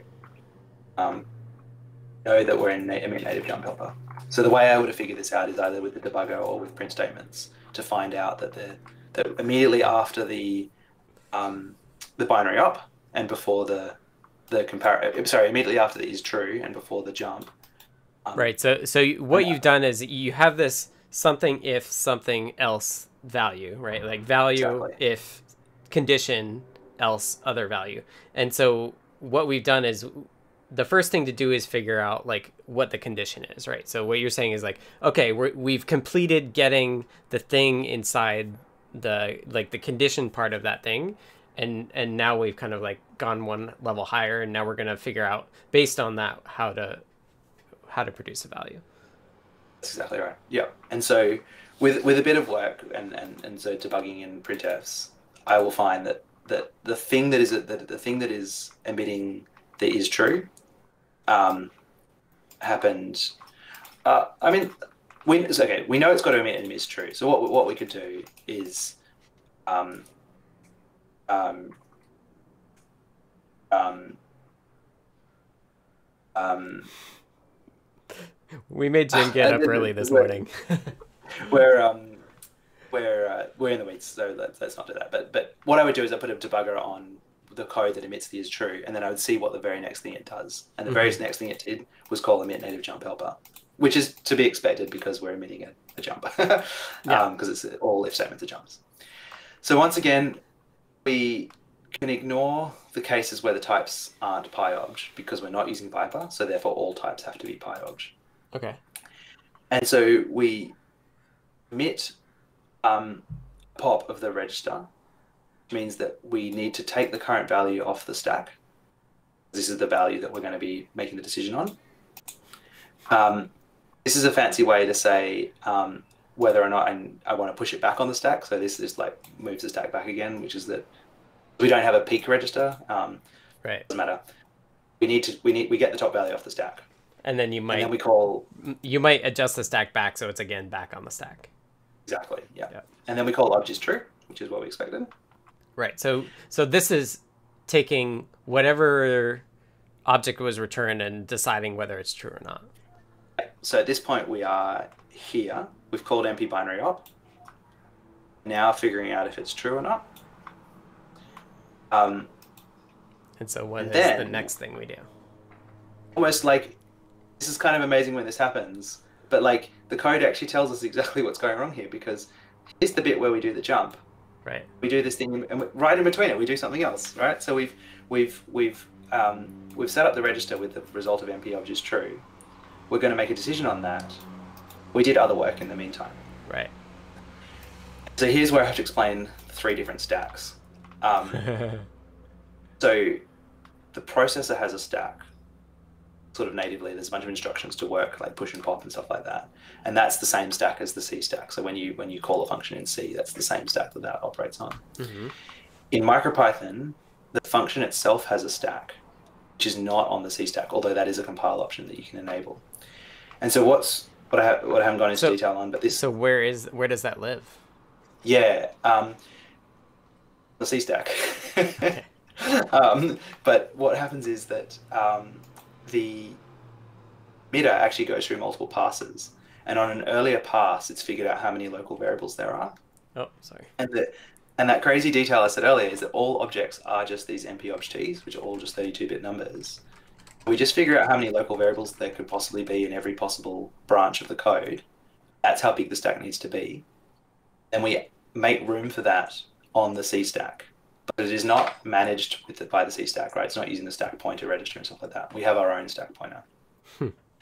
And if that is too big to put on the stack, we put it on the heap instead. So there's a little code path that does that. Then the emitter itself has a stack that is managing its use of that stack that's operating. And so now this is where there are a few cool optimizations, which is that if we can avoid emitting code for manipulation of variables, we don't. So a good example of this is like, if I add an immediate to the stack, I could just ignore putting that on the stack if I immediately then pop it off afterwards and stuff like that.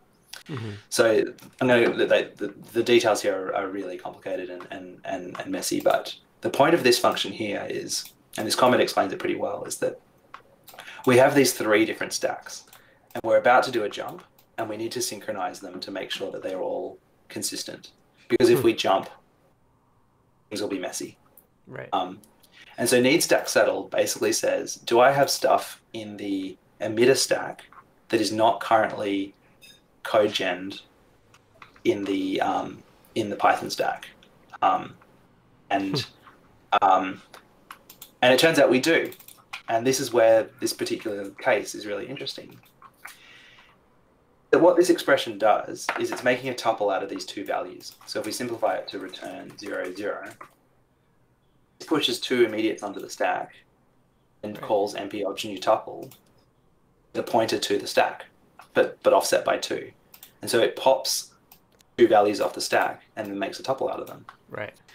And So what we've done here, the third stack, so it's the processor C stack, it's the MicroPython stack, and then it's the emitter stack. yeah, but the emitter stack only exists while we're doing the emitting. It's not a runtime stack, but it is also managed as a stack. And Huh.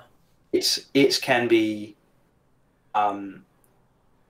modified by the emitter, and the emitter can then realize that it didn't actually need to do operations to modify the Python stack, the runtime stack. Right. It's a really neat optimization that does save a lot of generated code. Mhm. And so what's happened here is that when we do this, we will get to the end of putting these things on the stack without actually generating any code. And then we'll realize that we're going to emit a call to new tuple, and we're like, oh, okay, we've got to actually get them onto the stack so that emit new tuple can access them. And what's happening here is that we emit an immediate that temporarily doesn't do anything. We then do this if statement, but now it's like, we've got to settle the stack. Right. Make sure that this value really does get onto the stack. Because this is a really simple example, but these two branches themselves have sub-branches and stuff like that and do all other things with the stack. And so depending on which branch we take, we need to do different things. Right.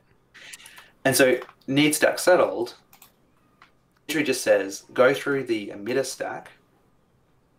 If we have any registers, and the other optimization that's really cool is that we can avoid using the C stack, sorry, the Python stack, and not entirely put things in registers instead. So for some local variables, they will in fact never touch the stack. They will entirely be kept in registers.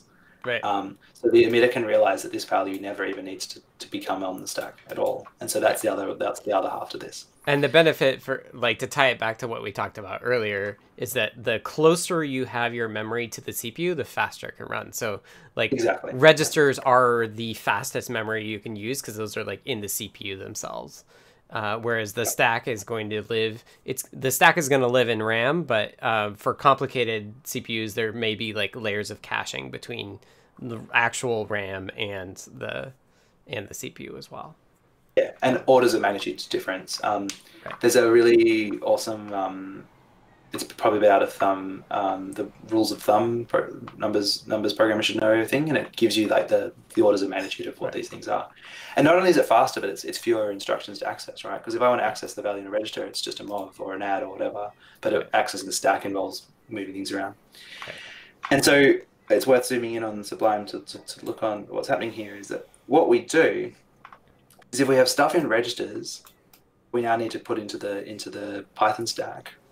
We just emit mobs, so it goes from the register, a mob from the register onto the stack. So that's not going to clobber anything because you can do that, just register the stack. If I have an immediate in the emitter stack, right? So that's that. So this is a number you were holding on to that you didn't know exactly when you needed it. So we're gonna wait to do something with it until we know when we're gonna need it. Exactly. And what I'm going to do is load it into a register, because it's at the moment it's just ephemeral, right? It's in the emitter stack. I'm going to load it into a register on the CPU, and then I'm going to copy that register into the Python stack. And do you want to take? I'll give you one guess. What do you think reg temp 0 is? It's the return register. CAX, yep. Exactly. So, and we can check that. So for the x64 RAX. And so, as you can imagine, keeping all this state in your head and figuring out all possible paths and how these functions all interact is so hard, right? So that's why this is a subtle bug that's probably existed for many years, right? And and when you look into this in detail, and I'll save the analysis because that's actually there's quite a lot of paths you have to follow. This is the only path that calls needsat settled with an outstanding state. So fortunately, right. So that's kind of what is the name for that? Like your invariant, like You should only call need stack settled if none of the registers are available. Exactly. And so I had a chat to Damien about this issue, and one of the outcomes, the conclusion was note. Yeah. And when you do like lots of like proper assembly, like there's lots of cool ways that you can add metadata to say this thing clobbers this thing, and in general MicroPython, this whole pre-pop, there's you probably would have seen a bunch of things about emit pre and emit post is all about actually, and in here, call a save versus call e save is about the guarantees that these are the invariants that we provide. Like these variables are all, you can't rely on them being saved at any point, whereas these ones you should. And right. we are breaking that that invariant. Right, and that's known as calling convention. So, right. So yeah, when you look at like, if you look at like RISC-V, like they have an ISA, but then on top of that they have like calling conventions or something on top of that that's like, if you compiled C code, here's like how we're gonna like use these registers in a standard way for exactly this reason. This ties into the ABI for the architecture for the platform. Yeah. That's the binary interface. Yeah. Exactly. Yeah. Which specifies your calling convention. Yeah. Right. And so there's a couple of options here. Well, you should write a test, but so here's another case where this is used, but in this case it doesn't matter because there's no like temporary state that we need to worry about that then is used later. There is temporary state, but it's not used. The result doesn't matter here. Right. But in this case we do. So we've got a couple of options. One is that we could settle the stack earlier. We could spend a bunch of time analyzing all these paths and figure out like, and I think I convinced myself that you could call need stat settled here because we know that obj true probably won't mess things up. But much simpler alternative is that we know we're going to club our RAX, but we're not going to club our RDI and RSI, and they give us the same guarantees. So the solution is, like all good bugs, it is a 2-character fix. You just change which register it goes into. Yeah. Okay. And so now, if I save that,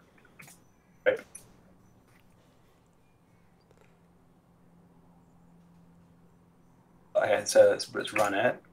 I get 0, 0. Yeah. As expected. And if I look at the after I run it, if I looked at the disassembled output, those 2 instructions will still be there, but they'll be using a different register then. Exactly. So it's those 2 are still there, but now I'm moving into EDI instead of RDI. And then I guess I should check.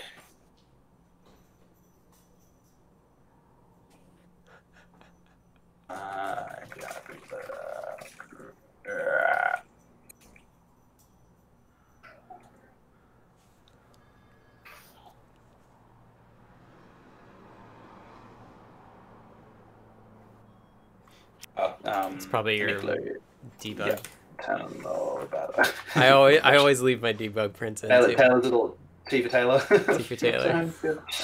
That way.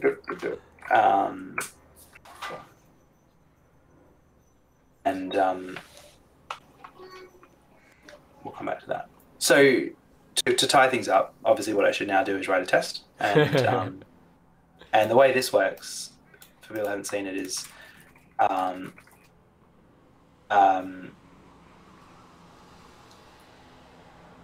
would write. So the way our tests work is we have these Python files, and we expect them to run the same on MicroPython and CPython on different platforms. Right. And if we can't run the code on CPython, then we provide what the expected output is. But I would write a file here called like native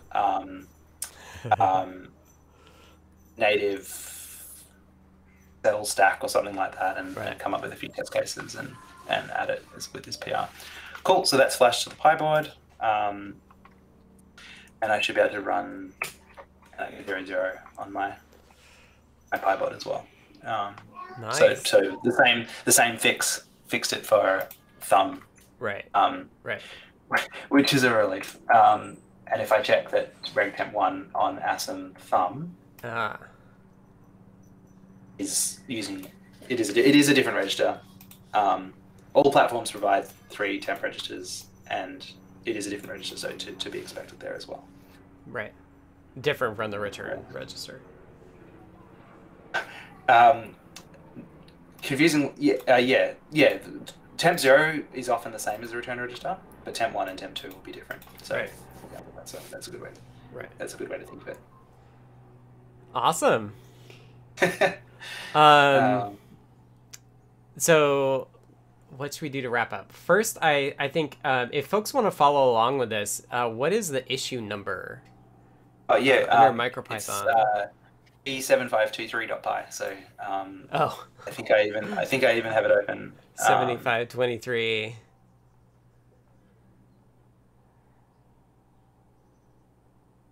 Did I say 7523? I think so. Yeah. Cool. So Twisteroid Ambassador, we're very grateful to for raising this in the first place, and a really, really awesome case. Like really grateful that wasn't 100 lines of code that we had to. 100%. And then I should have done this in the live stream, but this is to show a bit more detail about what's going on with the stack. I put a few more variables, and then you can really see that they are the small int values. Sorry, this is probably hard to see. I see what you're saying. There's more stuff that gets settled. Yeah, exactly. And so you'd actually see a lot of settling happening, clobbering AX as it goes. But it's otherwise the same. And then at the point that I wrote this, I didn't know what the solution was. Right. I spoke to Damien for some to confirm that was in fact the right thing to do. And so after this, I just haven't got around to making a PR for it yet, but I will. It is Saturday for you, so you shouldn't work. Oh yeah, I'm not doing it today.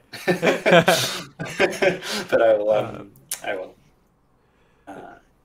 Matt points out that this is an example of why it makes no sense to pay devs by the lines of code they write. Yeah. The time is in figuring it out, it's not the most exciting single. Well, there's a 2-character change, but I do have a story from a long time ago where not me but a coworker added an ampersand to a file, and so it was C++, so it changed something from being a pass by value to pass by reference, and it was a piece of very, very hot code path. And it was just a typo. Somebody missed the pass by reference, and it was hundreds and hundreds of thousands of dollars a year worth of CPU time saved as a result. So there's lots of these. They're pretty good. Yeah, I remember there was a time when I was at Google, and there was a loss of Gmail accounts that they eventually restored, but it was all caused by a missing asterisk, I think. I remember that one. Yep. Yeah. Great. Well, Jim, thank you for taking us to the deep depths of MicroPython. And as I've said earlier in the stream, really, this is why we build off MicroPython, why we try to support MicroPython as much as we can, and why I think everybody watching should be doing that as well. Go ahead. So I guess one way to do that is by sponsoring them on GitHub. Is a good way to do it. You can also buy hardware. I think it's probably still in stock. This is also the type of work that I've always offered to pay Damien to do for CircuitPython. I don't think, Jim, do you have a company? I work for Damien. So. Right. So Damien has George Robotics, is Damien's company, and that's who pays Jim. And I assume that the MicroPython sponsorship money goes through there as well. But yeah, this is the sort of benefits you get from paying devs to work on stuff.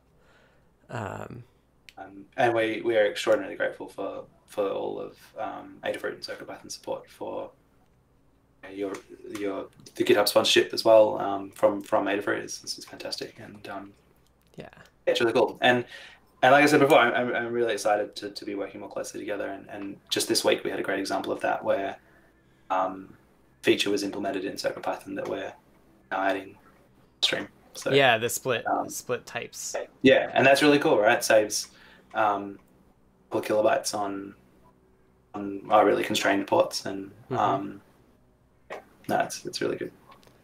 Yeah, I think, you know, we had that meeting between the 5 of us, like you, Damien, and Jeff, and Dan, and I, and it felt a lot like a software team, like, who never meets, right? Because, like, we all work in the same place, we work on the same code, and we think about a lot of the same similar things.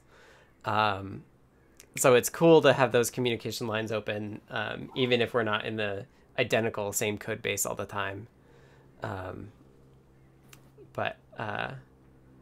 Yeah, so this has been great fun, Jim. Thank you for taking me into more of the emitter stuff. I think if people want to try this on CircuitPython, the code should be there. It's just like not necessarily enabled or tested on our part, but we don't actively like turn it off. I don't think so. So if people do want to get into these weeds, but still be in CircuitPython, you're able to do that. This is all within that core like Pi directory that we share with MicroPython, and that we've talked about sharing kind of like more structuredly in the future. But yeah, so this is go ahead. Thank you very much for all the really good questions. Yeah, lots of really good details that we got out of those questions. So thank you very much. 100%. Yeah. So thank you to everybody who hung in to the technical difficulties at the start, including Jim, especially because all of the Australian folks got up early. It started at 7 a.m. in Australia. So thank you to Jim for being the guest, and thank you to all the folks in the chat who are in Australia or other time zones as well, who carve it out of their day to come hang out with us.